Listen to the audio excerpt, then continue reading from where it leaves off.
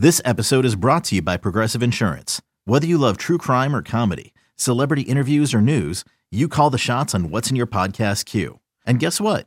Now you can call them on your auto insurance too with the Name Your Price tool from Progressive. It works just the way it sounds. You tell Progressive how much you want to pay for car insurance, and they'll show you coverage options that fit your budget. Get your quote today at Progressive.com to join the over 28 million drivers who trust Progressive. Progressive Casualty Insurance Company and Affiliates. Price and coverage match limited by state law. Welcome to On the Bench. We are here to talk hoops. That's right. You heard it correct. I am your host, Josh Newberg. We have our hoops insider here with us, Chris Nee.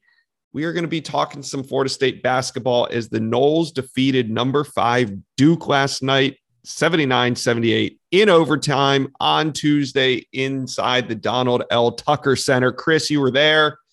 Was it everything that it seemed to be on ESPN? Yeah, it was an excellent environment. The student section should be applauded for how much they showed up, how early they were, how into it they were, how they got after it. In general, the place filled in really well. It seems to always take like a media timeout or two for the sides to really fill in. I thought last night it was pretty solidly filled in by tip-off, which is it was a late start, so that helps. Yeah. But no, it was fun. It was a great environment. It was a fun game. Truthfully, I thought FSU outplayed them a vast majority of the game. It was aggravating that it went to overtime, but hey, Duke is Duke, and the Banchero kid is legitimate. I mean, he's unbelievably impressive. He scored 20, had 20, 12, and 7 last night, and I felt like FSU made him work for every single thing he did. But no, it was fun. It was a really, really good game. I think we're seeing this team evolve. I don't want to say they turned the corner and that they're different. I still think they'll have some ups and downs, but they're definitely a better ball club than they were a month ago, and I think they're going to be a better ball club than they are today in another month. So FSU trailed at the half. They kind of sputtered at the end of the first half a little bit. I think they're down. It was 38-33 going into the half. And then they surged out and took the lead in the second half. But I think with about 4-6 minutes to go, it was really hard for them to find offense. And maybe that was due to Duke switching to a zone defense. But it was they had to make a little comeback there at the end. Yeah, it was FSU was up. I think it was 59-50. I believe Caleb hit the shot to put them up 9. And then from that point on, FSU only scored 8 more points in regulation, while Duke obviously scored 17 to even it up.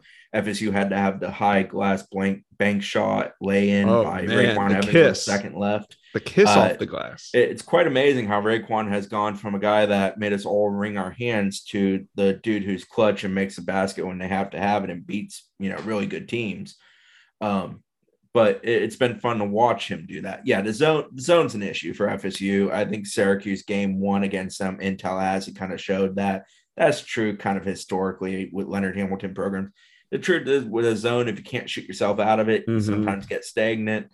FSU certainly did last night. Anthony Polite's struggles is probably one thing you can point to in that, because at times it kind of feels like FSU's only got 4 offensive players out there when Anthony's out there. But Anthony does so much other stuff good, rebounding, high-level defense, things of that sort, that I understand why he's out there. Plus, he's a veteran who understands the moment.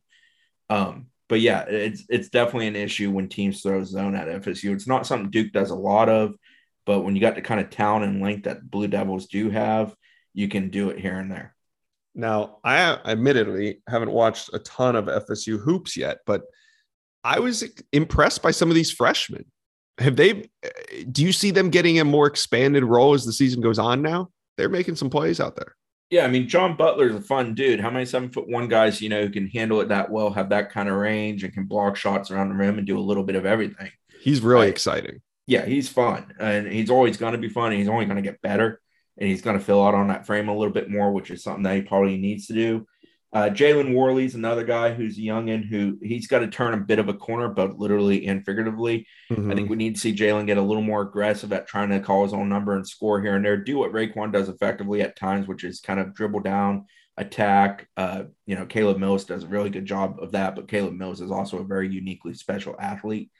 But Worley's a guy who I believe will get better, will improve. I think he is one of the if I'm picking a guy or two on this team who I think can kind of be what takes this team from the level it's at and accelerates it even further, I think Naheem McLeod, who's not a freshman but is a newcomer from the JUCO ranks, I think he is certainly one. Last night we kind of saw that with him scoring a career high 9, grabbing a career high 7 boards. Naheem's starting to show some of those signs, and that gives you a big man presence. And I think Jalen's the other one because Raekwon can't play 40 minutes, and they don't really have another great ball handler. They can put it in Mills' hands, and Mills does need to touch it a lot, but I don't know if Mills is one you want running the offense. So when it's not Evans, you need to be Worley, and you need Worley to be a little bit more effective. If those two guys continue to come along, I think it can spell a pretty positive future for him. Matt Cleveland's made his presence known here. He's a killer slasher, okay jump shooter. He's got to start hitting free throws. He's had a real bad spell here recently with free throws. I think he's one of his last 7. He went 0 for last night at the line. So those guys are very important. And then, freshmen, newcomers, it all kind of gets jumbled together. Cameron Fletcher is another newcomer for FSU. Awesome to watch play defense. Some of what he did last night to kind of, give FSU a shot in the arm when he did come in there. He played about 16 minutes last night, which was the most minutes he's played since the NC State game. That stuff's awesome. The big thing with Fletcher is it just has to be more consistent. Can't get himself in foul trouble. Can't make, quick trigger decisions at times when he's a little too jacked up. If I recall last night, he had a 3 from the corner that he sent about 4 feet over the rim. It looked like one of those where the adrenaline was just shooting through the veins. Mm-hmm. But the good of Fletcher is really, really fun to watch. So I've said it before when we've talked briefly about hoops in the general podcast. I think FSU, more than any team in the ACC, has so much more room to grow. Like Miami is who and what they are. They've got 5 really good dudes. Duke is who and what they are. They've got that group, Bakero, Williams, Moore, the Kills kid, if he's healthy, who got banged up last night. That's like their nucleus. That's who and what they are. They're going to go as those guys go. With FSU, I feel like there's so many pieces that if they do come along, FSU can be a heck of a lot better. Butler's one of those that has come along, but McLeod, Worley, Cleveland doing some little stuff that makes him an even more dangerous high-level player because Cleveland's pretty damn special. I'm looking forward to that. That's what I want to see as we continue to watch FSU go through this ACC schedule. Yeah, and I could kind of see it just watching the game. I could tell that some of these guys coming off the bench, some of these, I was like, oh, he's a freshman? Okay. I could just tell that there's more to come, that this team is a work in progress. So that being said, we talked about the run that they've been on, defeating Louisville, beating Miami, now beating Duke.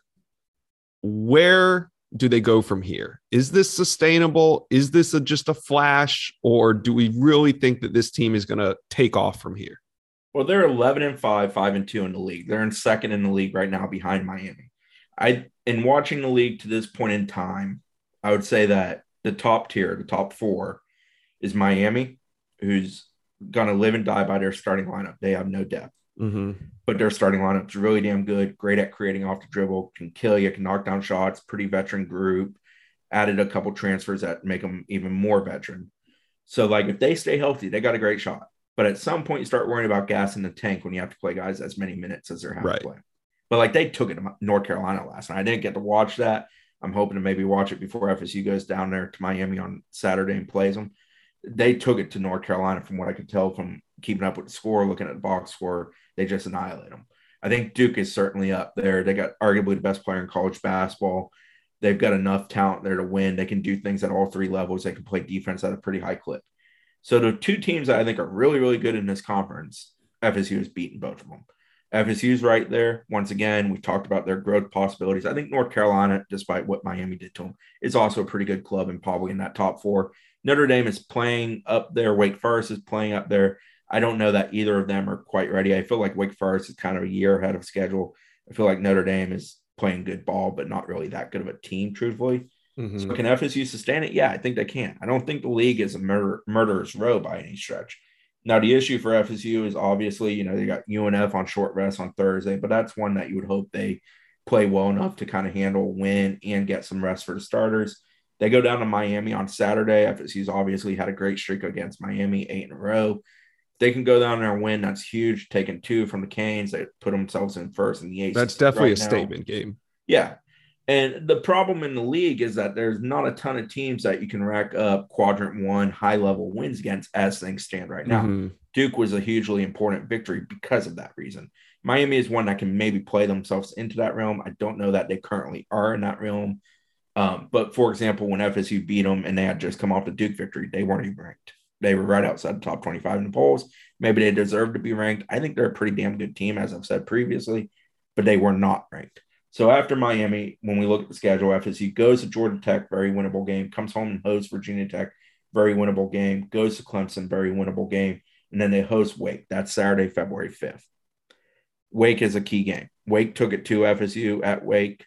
FSU did not play well in that game at all, but they can compete with Wake. I don't think the talent gap is huge. I think the FSU team we saw against Wake version 1, kind of like FSU versus Syracuse version 1, will be different than what we see in FSU in the second chance against the same team. Especially if FSU plays like they have been playing the last 3 games.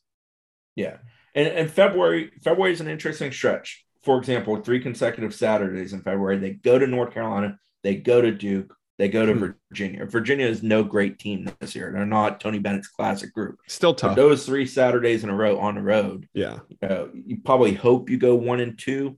You would be pretty ecstatic if you went 2-1. 3-0 would be, let's start getting ready to cut some nets maybe. So that's kind of the thing. I feel like February is going to very clearly tell us the ceiling for this team, which I think is pretty high, but they have to get there. That's sort of the thing with them, is that they're nowhere near a finished product. There's so many pieces that are kind of moving, evolving, ever-changing, guys who are figuring out their roles. There were guys that we came into this year who expected to have much more prominent roles and be much bigger players. Anthony Polite comes to mind immediately. It just hasn't happened. He hasn't lived up to that. So who's going to step up in place of that and take that role? I feel like Matt Cleveland has to some degree, but there's still an evolution there for Matt to continue hitting free throws, being a guy you can wholeheartedly trust down the stretch, because if he gets sent to the line, he's going to make it, stuff like that. Yeah. So I am interested. But yeah, I think the ceiling for this team is pretty damn good. I'm not convinced they achieve it, but they got a shot.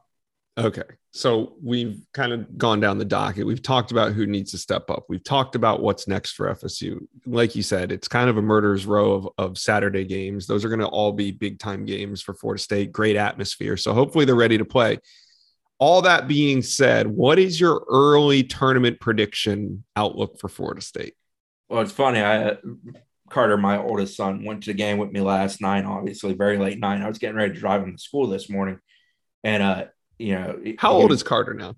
11, but he's way in the hoops. Yeah. So hold on. Did he try to rush? Did he try to get on the? No, I was disappointed in him. I told him to go ahead and go out there, hang around the edge, enjoy yourself, take it in. Don't get in the mosh pit. Like, I don't need to be getting a phone call. But stand on the edge, feel that energy. But enjoy it, buddy. Yeah.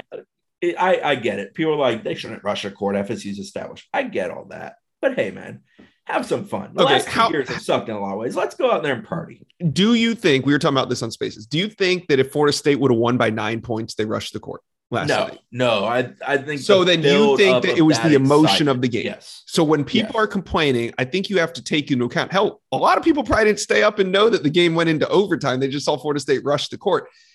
The game ending the way that it did, I think that's the reason they rushed the court. Yeah, I mean, you're up 9. It closes. You're down. Oh, my God. A few seconds. Evans got to crash the rim. High off the glass over 2 bigs against Duke. We're going to OT. OT is a back and forth affair. Caleb Millis comes alive, scores 8 of FSU's 12 points.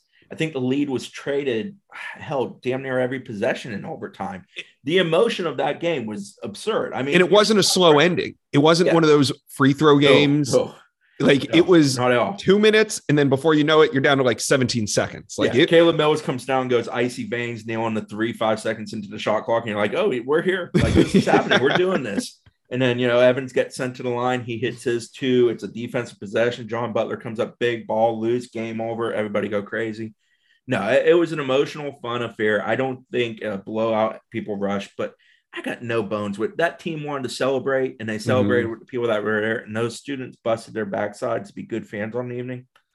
Let them have it, man. Let's have a little fun. Let them have it, especially the way Florida State's been playing. I mean, just to think that we're here, that we have a team that's going to compete for a spot in March. It's all exciting. All right. So in terms of coverage, you said that they got a game Thursday or Friday? Yeah, real quick to go back on the tournament question, what I was getting to talking about Carter was I looked at, I think it was real-time RPI. It's one of the metric sites that I look at with regards to that. So FSU was like a 45% chance NCAA tournament team yesterday, and they're like 68% chance today. That's how significant that victory with Quadrant is. Obviously, they have to continue to have success and do those things. Yeah. I think they've got a great shot of being a tournament team. I don't think the ACC is going to get a whole lot more than 3 or 4. So obviously they need to be in that upper tier. Yeah. But I think they got a great shot of being in that tier.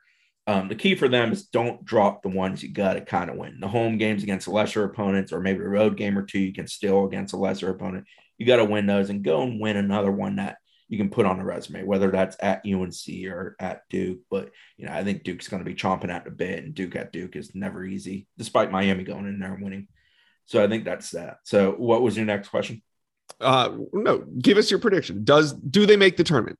I think they're a tournament team. Okay, that's good. I think they're going to. Leonard Hamilton teams continually progress.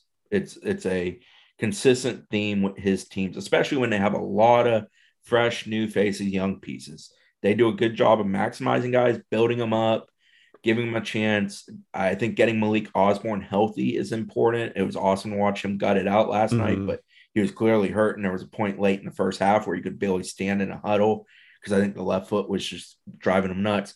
Tenor Ngum comes back, gives you a minute last night. He's clearly not ready for full time yet, but maybe you get 5-10 minutes out of him in a couple weeks. That helps alleviate some of the pressure on McLeod and allows you to have a few more trees in the forest to be a rim protector type of deal. There's pieces like that. There are some of all their parts, not to go full Leonard Hamilton on this, but we're some of all our parts and the cake is still in the oven. And that is who and what FSU is. But if they keep evolving, I think they got a heck of a shot. Yeah, it wouldn't be an FSU season for hoops if there wasn't the threads on the message board last week of is this it for Ham? Is Ham finally? I won't lie. Syracuse at home was an awful game. FSU played horrendously. They looked like they didn't know how to play a zone. Like, they're not great against a zone, but they looked like they didn't know how to play a zone. There's a difference between being ineffective and looking like you have no clue. They looked like they had no clue. Last night, they were more ineffective. And then the South Carolina game was a bad, tough loss. There was horrible scoring drought, played really poorly, dropped a game you probably needed. That one still hurts. Yeah. So, I get some of the panic button moments. I was admittedly concerned that when you're relying on so many young new pieces, is it going to happen? You can wish in one hand and live in reality in the other. And sometimes as a fan, you get stuck in the in-between. But I do think there has been, since they came back from the 18-day COVID pause, the new year, winning at NC State, for example, what they did last evening, beating Miami, taking it to a Louisville team who has a lack of an identity, all very positive signs of growth. Now the key is for them to continue it, sustain it, improve on both sides of the ball. The defensive effort of last evening, and it's kind of nuts to say because Duke shot a pretty good clip, but FSU bothered them, made them had to work very hard. The reason FSU surged ahead at the start of the second half is Duke could not make a shot because FSU was limiting good opportunities, limiting easy rim opportunities for Duke. Those kind of things, those are really positive signs to me. So I do believe that's going to continue. But like I said, I think there's still going to be some ups and downs with this group. Of course. And we will be here to cover it all. Thank you for joining us for this Hoops edition of On the Bench. We'll be back probably on Monday to talk more football. Just to wrap a few things up, it seems like the transfer portal is drying up for Florida State right now. It seems like that's not a good way to phrase it, but it seems like right now the focus is going off of the transfer portal for football and is being more directed towards getting ready for spring ball. That doesn't mean that they're going to stop recruiting the portal. I just think that as of now, the transfers that are in are probably the transfers that are in for the spring. Yeah. And anybody else moving forward will probably be a summer enrollee. And we know that they're not done with the portal, but they probably are for spring enrollees. Yeah, this week is the last week of any real leeway to get a guy in. So, those things evolve quickly sometimes, but I agree with you. I don't think we see any more movement right now. I think the other thing is they've also they need spring to happen to take inventory of the roster again. Mm-hmm. Who realizes it's not going to happen for them here and hits the portal. They need to open up spots. If they want to max out to 32, I think the count is right now currently where they would have to have 10 guys depart the program. Yeah. And I don't think right now they feel like getting 10 guys to depart is the hard part. I think it's more so finding 3 or 4 incoming transfers that they feel they want to take. I think that's the harder part. So numbers aren't an issue. Go figure, All right. What else we got? Anything else going on today in the world? We got coaches out on the road. We'll recap that on Monday. It's all 2023 area recruiting going on right now. 2022 seems like it's over. For the most part, yeah. I mean, they're kicking tires on a couple kids. Jordan Johnson, the running backs, one. Jack Pyburn, at defensive end, but nothing. And of course, Antavius Woody, who's committed. Yes. Who Atkins, from what we know, went to see yesterday, and they were going to have a conversation. So, yeah, it's recruiting's interesting. I don't want to say it's slowing down because I don't feel like it never slows down with the portal these days, but I think we're more in the roster evaluation phase and future recruiting than anything that's going to immediately impact them. Yeah, I'd agree with that. And even if they do snag somebody from the high school level, anybody out there that's available for Florida State to take right now is probably at least a year or two from seeing the field. So nobody that we're talking about in 2022 moving forward would be an instant impact guy outside of guys in the transfer portal, but we think that that's on pause for right now. Yep. So men's hoops back at it tomorrow noon, UNF. That's a replacement game of a December game that got postponed. The women play Miami at home tomorrow, which is a pretty big game too. And then the men go to Miami on Saturday. So that's what's coming up for men's hoops. Baseball still obviously about a month away. Yeah. So here we are. All right. Thanks, guys, for listening to another episode of On the Bench. You can now relive the best moments of the UEFA Champions League 24/7. The UEFA Champions League channel is a new 24-hour streaming channel serving non-stop goals, highlights, and full match replays from the world's most prestigious club competition. Reminisce on your favorite moments, legendary players, and brilliant goals with the UEFA Champions League channel, streaming around the clock on Pluto TV and the CBS Sports app.